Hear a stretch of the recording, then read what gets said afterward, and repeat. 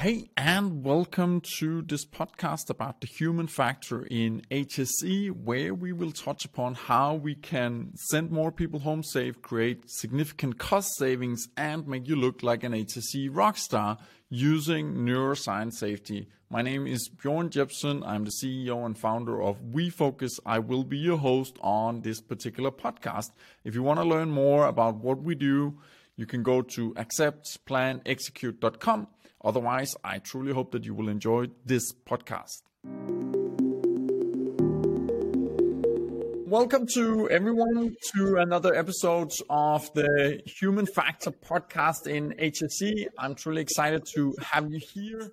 Today is going to be a bit of a special episode. I'm really excited about sharing the knowledge to everyone who is within the HSE space, because I think that what you're going to hear today is going to be a huge eye opener for a lot of people, and it's actually going to open up a lot of opportunities for people to do really great stuff and further their own career development and also further their opportunity to follow passion in a stronger way. And today I have Michael with me, and he's the CEO and founder of Yellowbird. Welcome to you, Michael. Thank you so much. It's a pleasure to be here. Great stuff. First of all, thank you for setting time aside. I can understand that you have an extremely exciting day ahead of you. So I think that we're going to just jump straight in, and then we'll see kind of where it takes us, because there is a lot of interesting stuff that we're going to cover. But first of all, can you give a short introduction to kind of yourself? And I always ask people where they are at in the world, because it's quite interesting. Yes, thank you. And it's the beginning of my day where I am, and it's the end of your day where you are. So this is always fun for me. I love global conversations, and you realize that we're all part of the same world, and we are all trying to do the same thing in HSE, which is get people home safely every day. And it brings a human factor into what we all do. So thank you for having me. I am in Phoenix, Arizona, so I am on close to the west coast of the United States. Right now it is 8 a.m. in the morning. It is a beautiful morning, and I'm happy to be here. My background, giving you just a little bit about me and how I came into the industry, is actually quite an interesting path. I was in fiber optics for years and years, the foundational elements of the internet, and in the 90s. I might be older or maybe not than many of your listeners, but I've been in technology a long time, pretty much most of my career. And I ended up getting out of fiber optics after the bubble burst in 2000, 2001, and I ended up getting into satellite communications. And for your listeners who don't understand how satellite plays into HSE and safety, when you're in a high consequence world where you're dealing in oil and gas or mining or construction or infrastructure and utilities, you tend to be off the beaten path of traditional cellular or mobile phones, particularly in the 2000s, early 2000s, and early in the technology boom. And so I was doing a fair amount of emergency phone systems and emergency satellite phones and so forth for what happens if somebody gets injured? What happens if there is heaven forbid, a rig site explosion or an injury, or somebody gets caught up in something very bad? And so I had to understand what the expectations were for response times and what the expectations were for all that. And so through and it sounds like such an off the beaten path journey, and it really is, but I got a passion for the HSE side of the house, and understanding the human aspects. It can be very dry in technology. You get removed from people very quickly. It's all zeros and ones, and at the end of the day, I like doing things that impact people. And so after I got out of my satellite business, I was fortunate enough to exit the satellite business, and I did all right. And I was able to start thinking about what I wanted to do. And it was when all the gig economy platforms were popping up. And I was seeing some things in the low skill world, things like and there's nothing wrong with it, but the Ubers of the world and delivering food and where you have to have a driver's license and a good driving record and a reliable car, but that's probably in a willingness to work, of course. But beyond that, almost anybody can do it. My son, who's 18, he delivers groceries in the afternoons to make extra money. I mean, it's a good gig for many people.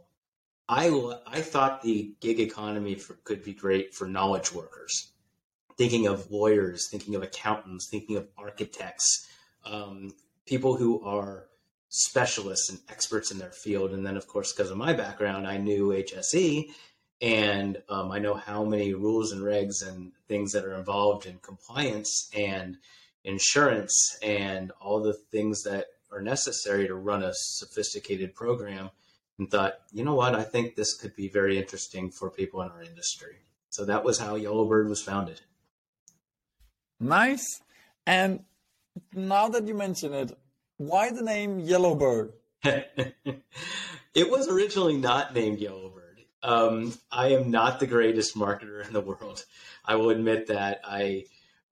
I do like to speak about my passions, but from a creativity perspective, the first name was actually Zip, and you're not going to like this because you're in HSE land, but it was called Zip EHS because EHS in the US is more common than HSE. So it was Zip, like ZipRecruiter or Zips. I mean, all the Zip of the early gig economy companies and matching companies. EHS, and when we started actually launched the business, I hired a marketing agency, and it's a tip of the cap to the canary in the coal mine. And we are actually going to be coming out shortly with our own at Yellowbird. We're going to have a podcast coming out called Canary in the Coal Mine. But essentially, Canary in the Coal Mine, it's a tip of the cap to the first safety tool, essentially, which the canary was there whistling next to the worker. They'd go down there with their lunch pail and their canary, and when oxygen levels got too low, the canary would faint. And that was the first indication that we need to get out of here. We're lacking oxygen. And so it was a nice little tip of the cap. The agency, frankly, came up with it, and my, at the time, 10-year-old daughter or 9-year-old daughter at the time loved the birdie. So that's kind of how it came to be. That is an amazing story. I must say, they really did a great job. I think that a part of that, no one is ever going to forget that story. Whenever they hear that story, it will stick with them. Okay. And I definitely think that the logo and the branding behind it is really well crafted. So I think you did a great job on investing in some marketing people. That's really amazing. I was fearful at first, to be honest, because one, it was kind of a strange name. It took me a little while to come around to it.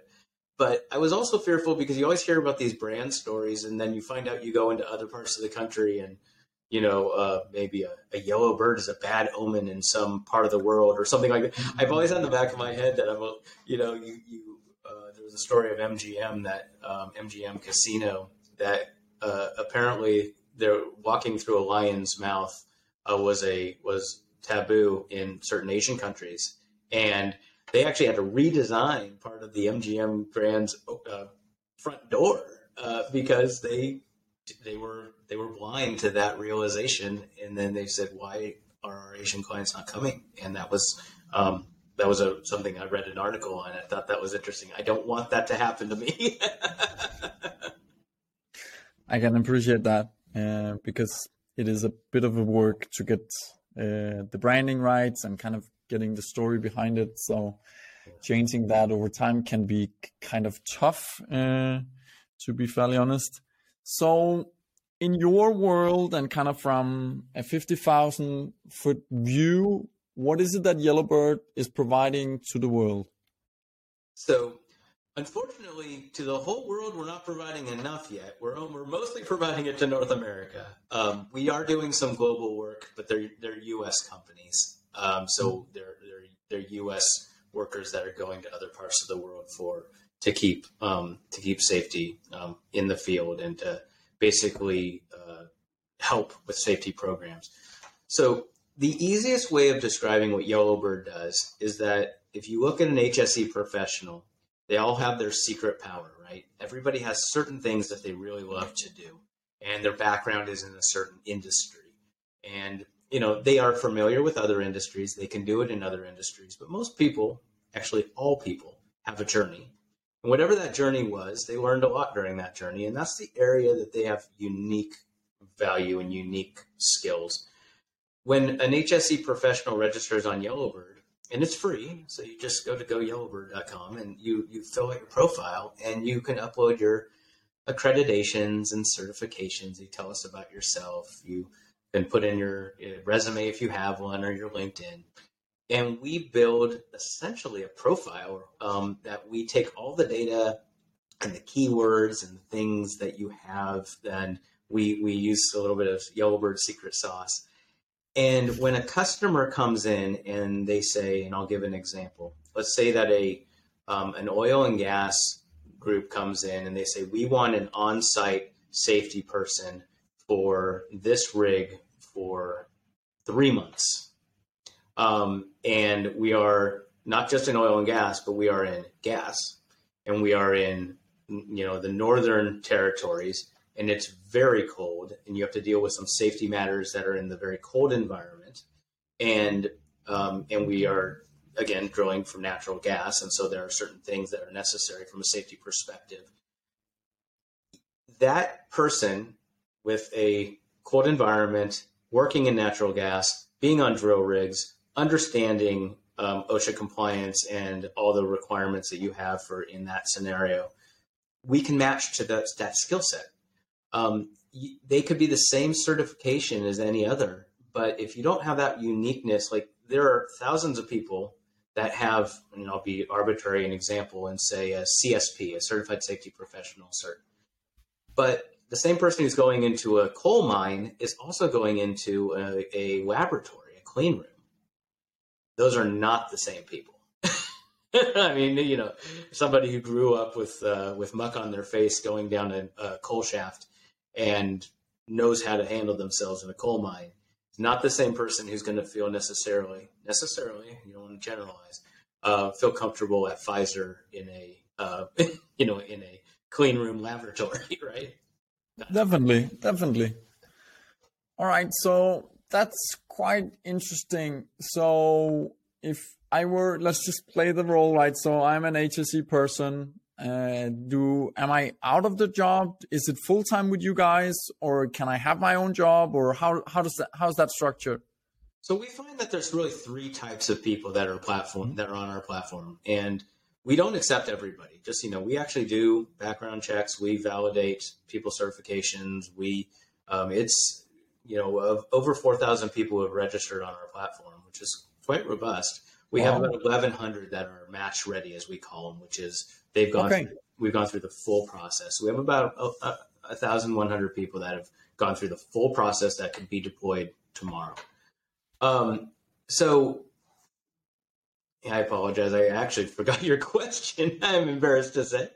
No, but that's perfectly fine. So I was asking, how it works, and you mentioned there are 3 types of people that are, if they're full-time employees, or yes. How does it work? Yes. Thank you for that.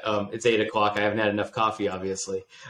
So there are full-time employed people who are willing to consult, and they take generally a PTO day, a paid time off day, and they will come out and maybe they'll do like a safety training. We do a lot of things like an OSHA 30, if somebody has their OSHA 500, that they can become a trainer. And that's in the US, of course, for OSHA guidelines. Maybe they do forklift training. Maybe they are doing document review, and they're doing it in the evenings. We do a fair amount of that kind of thing, or program creation. We've had groups individuals who, they'll make, $3,000, $4,000, $5,000 working for us to create documentation around a certain programs because they have a specialty. That's one type. So they're full-time employed and they'll take time off, or they'll be able to figure out when they can work. We won't place them in their own company, and we won't place them in a direct competitor's company because it's just poor form. The other part are individuals who've been running their own consulting practice and they want to help find new opportunity. We are very stringent in not allowing for folks to circumvent us. And so there's guidelines around that. We're very careful that if a job comes through Yellowbird, it's a Yellowbird interaction. And so we still facilitate all of that. And then there are the individuals who in the back of their head always wanted to consult and maybe they've retired. And they say, because everybody says this, what are you going to do when you retire? No, I'm going to golf. I'm going to do some consulting. And the thing with this industry is many of us, and I can't speak for everybody, but many of us aren't salespeople. And to build a consulting practice is hard. I mean, you have to go and network and go to the Rotary Club and maybe go, you've got to figure out a way to generate business.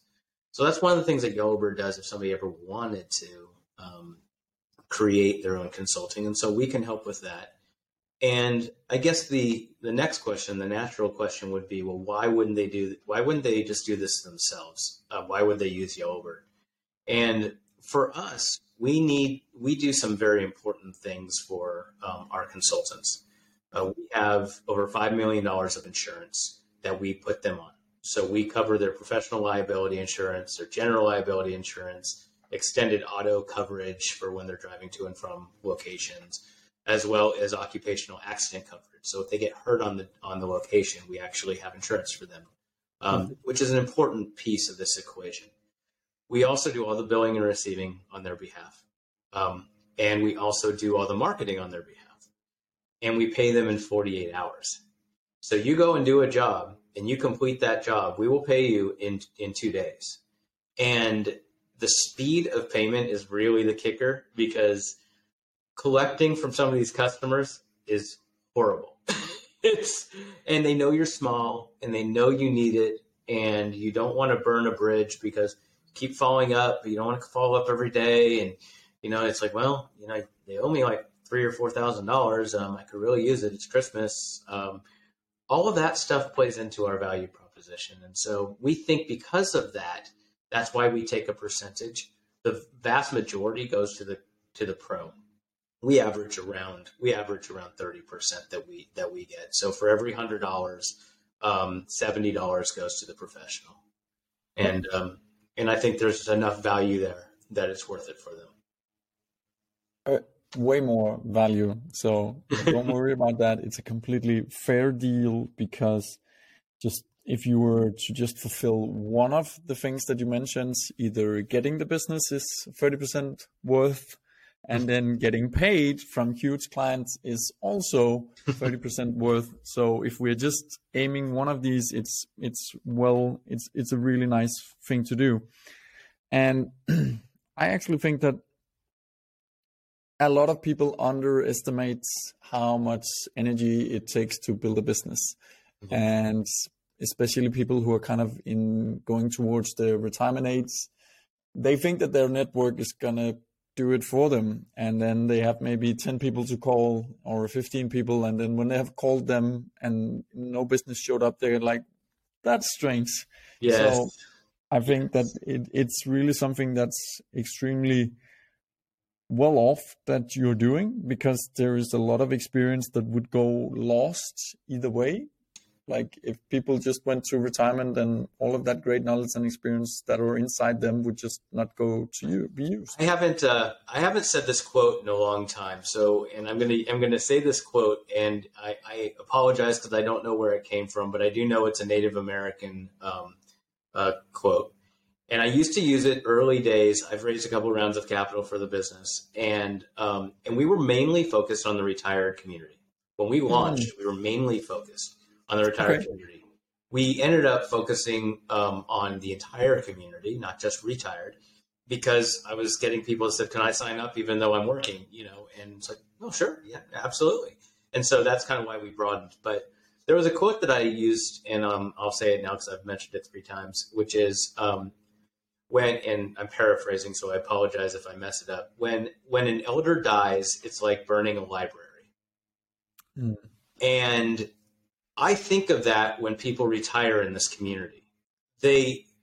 You've got 30, 40 years of experience, 20, 30, 40 years of experience. You've seen so much. You've all this wisdom and stuff to contribute. And in most circumstances, this industry pays well. And so you likely can retire and be okay and not, hopefully have saved and all the things you need to do to be stable. But the contribution gets lost. You stop being a member of the community. All your knowledge. And I know this because when my dad retired, it happened to him. He was a president of his association in his industry. He was there for 35 years. And then when he retired, he wanted to sit on boards and he wanted to be a consultant. But he wasn't a salesman and not much happened with it. And that's why Yellowbird, that's actually one of the foundations of Yellowbird. And I think that whole being able to give to others is probably the greatest value of being a Yellowbird Pro. The staying relevant and staying involved. Definitely. All right. So from a curiosity point of view, how do you qualify the 1,100? That must have been a tremendous amount of work. It is a tremendous amount of work. Fortunately, I'm a tech guy. So the vast majority of our process is actually done with technology. So that's one of the ways that I early on was having people say, well, you're not an HSE guy. How do you know? And I often say, the people who create QuickBooks the coders that create QuickBooks are not accountants. And the people who create the barometric pressure machines are not necessarily scientists. Just because you serve an industry does not necessarily mean that you have to be the expert in that industry, as long as you're consulting with experts in the industry to make sure that you're properly representing them. And we do. We have many, many relationships that have helped us. So what we do is we do validation of certifications when somebody has a cert. So we will actually we call it an API call, but essentially we go out machine to machine and we validate that the document that someone uploaded is valid. And if it is not digitally validated, then we have a team they're basically interns that will do the research and validate it. Yep. We also do spot checks throughout the network. And we track when people's certifications are coming up. We have relationships with the accreditation and certification companies and universities. And so they want us to validate because they don't want people representing that they have something that they don't. They're very careful about that, saying, if I say I'm a CSP, well, I've done 5 years of work to get there, and I've taken the tests and I've studied, and it's a very prideful thing. They don't want somebody just going and throwing CSP after their name. And so they support us in this. And so most organizations that offer certifications actually have reached out to us and offered to help us validate the cert. That's amazing. So then the cheeky question is, why aren't you just then validating the rest of them, or they didn't live up to the credentials, or what's the reason? Because it's 2,900 that's just waiting, or what's going on there? Well, they're not done yet. Okay. So it's not that they haven't been cut off. They're in process. Okay. But one of our validation processes, so this is the technical side you're talking about. There's also the social side that is very important in this industry. It's the hardest part to match. If I'm being really honest, I can look at your CV or your resume, I can look at the data, and I can say this person is absolutely qualified. They've been 20 years in the oil field, as an example, or 20 years in the construction industry. They've worked with drywall. They can deal with airborne particulates. They're an industrial hygienist, and they have a CIH or whatever the cert happens to be. But, pardon my French, but how do we know if you're not an a-hole? Right? How do we know you are a good human being that are going to treat people respectfully and that are going to show up on time and that are going to do the job with professionalism? And so part of our process is how are they moving through our process? Are they diligent in how they're filling things out? We do check on them and we make a phone call to them. Are they rude? Are they Do they not do what they say they're going to do? Hey, can I call you back in 10 minutes? I'm on another line. Yeah, no problem at all. Give me a call back in 10 minutes. You don't get a call back. We note that. And a couple of those dings, of course, people could be in the middle of an incident, and They can't call you back, and that's perfectly fine. But if you get like 3 or 4 of those indications that somebody's kind of a jerk, we don't pursue them further. We mark them as non-matchable. Yep. And that's the piece that over time we're going to get better and better at. When people say, "What's your secret? What's your secret sauce that could make you better than any other?" That's the piece. Figuring out, and the ratings and the scores are also part of that. Kind of like Uber, right? Somebody has a 4.999 and they've had 5,000 reviews. You're pretty confident you're going to get a pretty good experience. Yep. Somebody has a 2 and have had 500 reviews with a 2. That means that there's a lot of people who had a bad experience. Yeah, definitely. So if you don't mind, then let's try to look upon it from your customer's point of view. What is it that they're getting from Yellowbird? So we talked about this before the camera came on, that the industry is filled with a lot of knowledge. Unfortunately, it's really, really hard to have 1 or 2 or 3 people who really have a solid grasp of all of it. It's also very, very difficult to execute a proper HSE program in the field. And so our customers primarily are using us for volume. So I'll give you an example. If you run a machine shop and you have 40 locations across the country, and you know that you need to do respiratory fit testing for the people who use their masks. So you need to go and get fit tested for all those people with their masks annually. How do you execute that? And I have a director of HSE or EHS, and I have maybe 3 or 4 people on staff. If I'm lucky, probably not. Probably 1 person that's responsible for all of it. They come to us and they go, wow, so I don't have to send Bjorn around to 40 different locations on an airplane, staying overnight, doing all of this stuff. Bjorn can become the puppet master, essentially, the air traffic control, and you can be managing each of these Yellowbird people to say, okay, when are you going to be out there, and you're doing it via our platform. Here's what I want you to do. Here's the document we need you to fill out. And you can execute 40 sites in 15 days, and that would have taken potentially a year, because you have other parts of your job that you're needing to do too. That's the thing. Some of these field work jobs, people are like, well, I have people that do that. And the reality is absolutely do. There's no question. There's nothing that we do that somebody internally can't do. The question is, while you're doing this tactic, this program, what about all the other things that you should be doing as well? Right? You have to kind of put a pause button on all the other stuff that you have to do because you have, oh shoot, I have to go do this. And heaven forbid there's an incident or an accident, and you have to go do an incident report or an accident report. You've got to deal with the insurance or loss control and claims and all that stuff. Now, whatever respiratory fit testing or machine guarding assessment or forklift training, or it can go on and on. Hazardous materials management program, that all goes on hold when there's an accident. It's like, okay, we got to get down there. I'm getting on a plane tonight. Sorry, honey, I know it's Christmas Eve, but I'm leaving. And you're gone. And now everything stops. And that's what we're solving for. Yeah. And here comes something where I find it extremely interesting. And I don't know how much data you have on this at the moment, but what's the biggest request that you're seeing?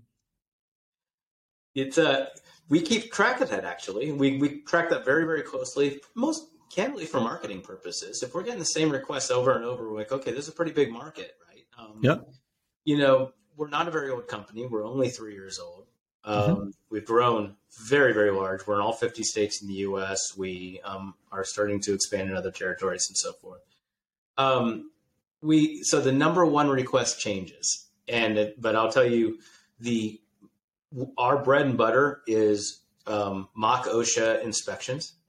where somebody says, look, we're coming up for our annual review with insurance. I want somebody to come in and do a mock walkthrough. And we do a lot of that kind of work, both for the company as well as for the insurance companies. The other thing that we do a fair amount of is the insurance companies will hire us to do loss control surveys for them. Because as we all know, when the broker goes to the owner and they say, well, you fill out this form, so a loss control form, the owner starts filling things out that they may or may not be quite as confident in their answers that they should be. And the broker gets paid for getting this thing through, so they're not going to put up a red flag. And then the insurance company has to carry the risk, the claim comes through, the insurance company is paying. Or the insurance company is now fighting because they can prove that you actually falsified the document. And it's not a falsification, it's they probably didn't know. I mean, that's the reality. Somebody says, do you have a sprinkler system in the attic of the building? And you're like, well, I'm walking around here and I see sprinklers on all the roofs. Yeah, there must be sprinklers in the attic. I'm saying yes. I'm not going up there. Check. Well, many buildings don't. They got sprinkler systems in the dwelling area, but not in the attic. Well, that is actually something that can affect actually your ability to receive money for a claim, because you said you had this and you didn't. So we do a fair amount of that kind of work. And then we also do a fair amount of company internal compliance. So I'll give you an example of, let's just use that machine shop. Let's just say that a company decides to use a self-insured methodology, or they'll take the first $1 million of liability that they'll cover themselves. So it's coverage over and above $1 million. Well, that company now has $1 million of liability. They might want to run their own loss control surveys at all their locations, because they're in for the first $1 million. They're carrying that. That's their responsibility. So whoever committed to that, they got a lower premium on their insurance because they said, I'm going to cover the first $1 million, right? And so a lot of companies are hiring us to go do walkthroughs on their behalf. And so as an example, we would say a retail environment, we'd go do a slip, trip, and fall assessment at every one of their sites. Maybe in a manufacturing environment or a fabrication environment, we would do a hazardous materials assessment, but also do their rinse station and their eye wash stations, because you'd be surprised how many eye wash stations are now used as bowls for bolts and nuts and stuff. Until somebody gets a splinter of metal in their eye and they run over to the eye wash station and they look down and they can't splash their eyes because it's now a bin full of bolts and nuts and screws. And has that changed? That those two that you mentioned as the biggest request, has that changed in the lifespan of the company? I know it's only 3 years, but are you seeing there's a change coming? It's an interesting question. We don't have that big of a data set. We have about 300 customers, which is pretty good in 3 years. We've done well. And those customers can include big insurers who do lots of repeat business. I signed a deal. Well, I didn't, but the company signed a deal to do site surveys for 2,000 locations. It's very exciting. It's a rinse and repeat kind of a job. It's going to pay very, very well to our pros. So if any pros listening to this, sign up, because it's going to pay very well. They will be our highest volume request immediately. But does that mean the industry has changed? That's one customer, right? So we can skew with data real quickly here. And so I always try to look at our data in 3 ways. We look at how many jobs we've done in aggregate. We look at types of jobs we've done in aggregate. And then we also look at consolidation. So as an example, let's say I had 40 different construction sites that were doing temporary safety staffing. They had temporary safety people coming out to those locations and being on site. It's great application. It's a win-win, because most construction companies don't have enough safety staff to oversee programs during that duration. Various durations are higher risk. Move in and move out days, having extra safety hands there, good idea. So you could have those 40 locations and 40 people, but technically it's one job per location. So that's only 40 jobs, which is a lot, don't get me wrong. Where I do a gig that has 200 site surveys, that's a higher volume, but it's one customer versus 40 customers, right? So you just, I look at things very differently as a geek. I understand that, and it's very self-realistic, so it's a really great approach. But if you then put yourself in the chopper and kind of have the overview of the HSE, where do you see it's changing from and towards as a whole in general? So there are a lot of technologies that are coming out right now that I'm very excited about, and some that I'm not excited about, but have value, but I'm not excited about them. It feels in this industry, there's a lot of people that are trying to get data gathering and highlight risk through computers. And so there's groups that are monitoring sites through video cameras and are seeing, near misses with heavy equipment, or they're seeing ergonomic lifting points where people are bending improperly. And that's actually not a bad thing, but it feels very Big Brother-ish. It feels very intrusive, but I get it. I understand, but it does feel very, and look, you're at the work environment. Your company they're doing what's necessary to keep you safe. They should be. And that's what it's all about, is keeping people safe every day. And so I get it, but there are different pluses and minuses to all this stuff. So there's a lot of technology around that is interesting, but what most of the technology does technically is it raises a flag that says you need to improve here. What I like is that we are actually feet on the street that can help people truly improve. So let's just go back to those cameras that see the near misses with forklifts. Well, that's actually really, really great, because that's a good technology. You use those cameras in blind corners. You don't use them everywhere, so people are watching everything that you're doing all day long. But maybe you use them in blind corners or in areas of high risk. And then you say, all right, we need to have somebody come out every quarter and refresh proper forklift safety or proper heavy equipment safety etiquette. The three most risky things you can do on a job site: heavy equipment, lifting, and climbing heights. Those are the three things that will kill you fastest. Of course, the fourth being confined space, run out of oxygen, get caved in on, things like that. We have people that can come and do training programs around those. And we're very, very practical. And it's what some of the venture capitalists don't like about us, because there's a lot of moving parts. Now we're doing it with tech. There's a lot of moving parts. And so I guess the quick answer is I see the industry becoming bigger. And that's the best part for me. I see people valuing, not just saying, but valuing safety programs, valuing, if we give access to training and give access to walkthroughs and give access to localized talent, I see people saying, okay, I wouldn't have paid $5,000 to do this, but I'll definitely pay $1,500.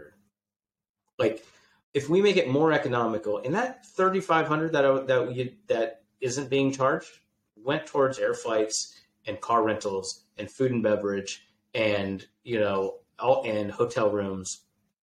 The consultant was never getting that money. The people in consulting sometimes come to us and say, "You're trying to drive down pricing," and the reality is I'm actually technically not trying to drive down pricing. Technically, and my customers are going to hate me to say this, I actually want to increase the wage to HSE. I want to decrease the overhead. I want to decrease the stuff that they have to pass through for $1,500 plane tickets and overnight stays at the hotel and the rental car. And if I can get a local person that lives locally who tries less than 40 miles, that's a win. Yeah. Thank you so much for sharing that. We see quite eye to eye on that one, because I think that regardless of how great the technology that's coming out there, as soon as we put a human being into the working situation, there is a risk, because we are humans and we come to work with different types of history, different types of moods, different types of situations, and that can vary in a very, very quick moment in time. Yes. And as long as we have that factor in there, we need to have other people to educating them on how it is that they should act in that particular situation. Obviously, when we only have robots, then we don't have to worry about it anymore, but we're not quite there yet. And the predictions are that we still need people to come to work regardless of how many robots that are there. Mm-hmm. So I completely agree with you that we are in a rising market, and especially when it comes to just people paying attention to the situation that they're in is just going to go through the roof, because it's going to be easier and easier. There's going to be a lot more protection. There's going to be tech that's telling you you're not lifting correctly, or there's tech that's telling you you're driving the forklift wrong, or now you're showing signs of being fatigued. I also interviewed a guy who they're doing a new tool where the operator needs to do a certain amount of cognitive training before he goes on. And it registers if they're not to their own baseline, if they're below their own baseline, which is great, but they're still not having the tools and trainings to actually go and say, all right, so if you're below your baseline, what do you do? Well, then there's no room for improvement, so to speak. That's what gets me excited. That's an interesting tech. That's an interesting technology. I see pluses and minuses to it. My first instinct there as a business owner is, what is this going to do to the project timeline? So somebody comes in, they're a little groggy. They go to get into the equipment. They can't open up the rig door before they go and do their cognitive test, and they fail. Is the company willing to wait till the next day, or make the person go and take a nap and go do it again? Are they willing to wait the 3 or 4 hours? Exactly. That's where it's exciting, right? Because tech can tell us what the problem is, right, but it can't necessarily show us the solution whenever it's evolved around the human mind and the human being as a person. And it's hard. It's a hard decision. I can tell you right now, as a business owner, you've got a whole lot of money on every hour we're sitting, and now we have somebody who showed up and they're tired, and they shouldn't have been tired. They should have been ready, and you're frustrated and everything else. But you have to make a hard decision there. It's like, okay, it probably cost me, I'm going to be arbitrary and say $10,000 an hour, or it's going to be $100,000 an hour. Do I make the person go take a nap for an hour, or now that I know that they're impaired in some capacity, what is my ownership of this? But you got to give them credit, right? You got to give the organization credit for actually introducing the software, right. And then we need to see what are they going to do with the results? Yes, it's fascinating. It'll be interesting to see. What protocols they put around for. Good results. It's kind of like it's easy to go to ideal scenario when everything works. How do you react when everything doesn't work the way it's supposed to, or you do identify a risk that it's intended to identify a risk? Okay, now you've identified it. What do you do? What's our plan? And what the plan should be, by the way, is cross training. Just so you know, I'll give you an answer. Cross training internally, so somebody else can run that equipment. So it's not the only person that can run that equipment, and so obviously, so you don't have to, so that you don't have to stop, but. I'm not going to just throw this company under the bus because it's a great technology and I like it. But the answer to that riddle that I just gave is making sure that there's 2 people at all times are trained to do the job in case one person can't. Definitely. That's one way of going about it, right? Right. That's I'm sure. But it is quite interesting what's going to happen. As you mentioned, there are a lot of great technologies coming out, and it is going to be a very exciting time. Michael, I want to thank you for actually taking the time out of your busy schedule. I know that you're in a very exciting process right now, so it means a lot to me that you would take the time to actually spend it with me today. Thank you. You're welcome. I always end the podcast asking, is there anything that you think that I like asking you when you look upon the time that we spend together right now? No, I think we really covered some great ground. I'm a little saddened myself that we're not in all territories. I know you have a huge following around the world from Europe and Africa and other places, and I'm sad that we're not in all of those places yet. We're mostly in North America, and we do send people overseas, but they're U.S. citizens. So I am disappointed for ourselves that we're not going to be applicable to some of your listeners. But that being said, time will come and we will be international. We will be global. So thank you so much for letting me talk today. And I hope you learned a little bit about technology and Yellowbird. Anything you want to know about Yellowbird is on goyellowbird.com. It's like goyellowbird.com. And I'd love for any of you that are listening to feel free to sign up or use us if you have needs. I'd appreciate it. Beautiful. All right, Michael. Once again, thank you so much for taking the time. Have a great day. Thank you so much, Bjorn.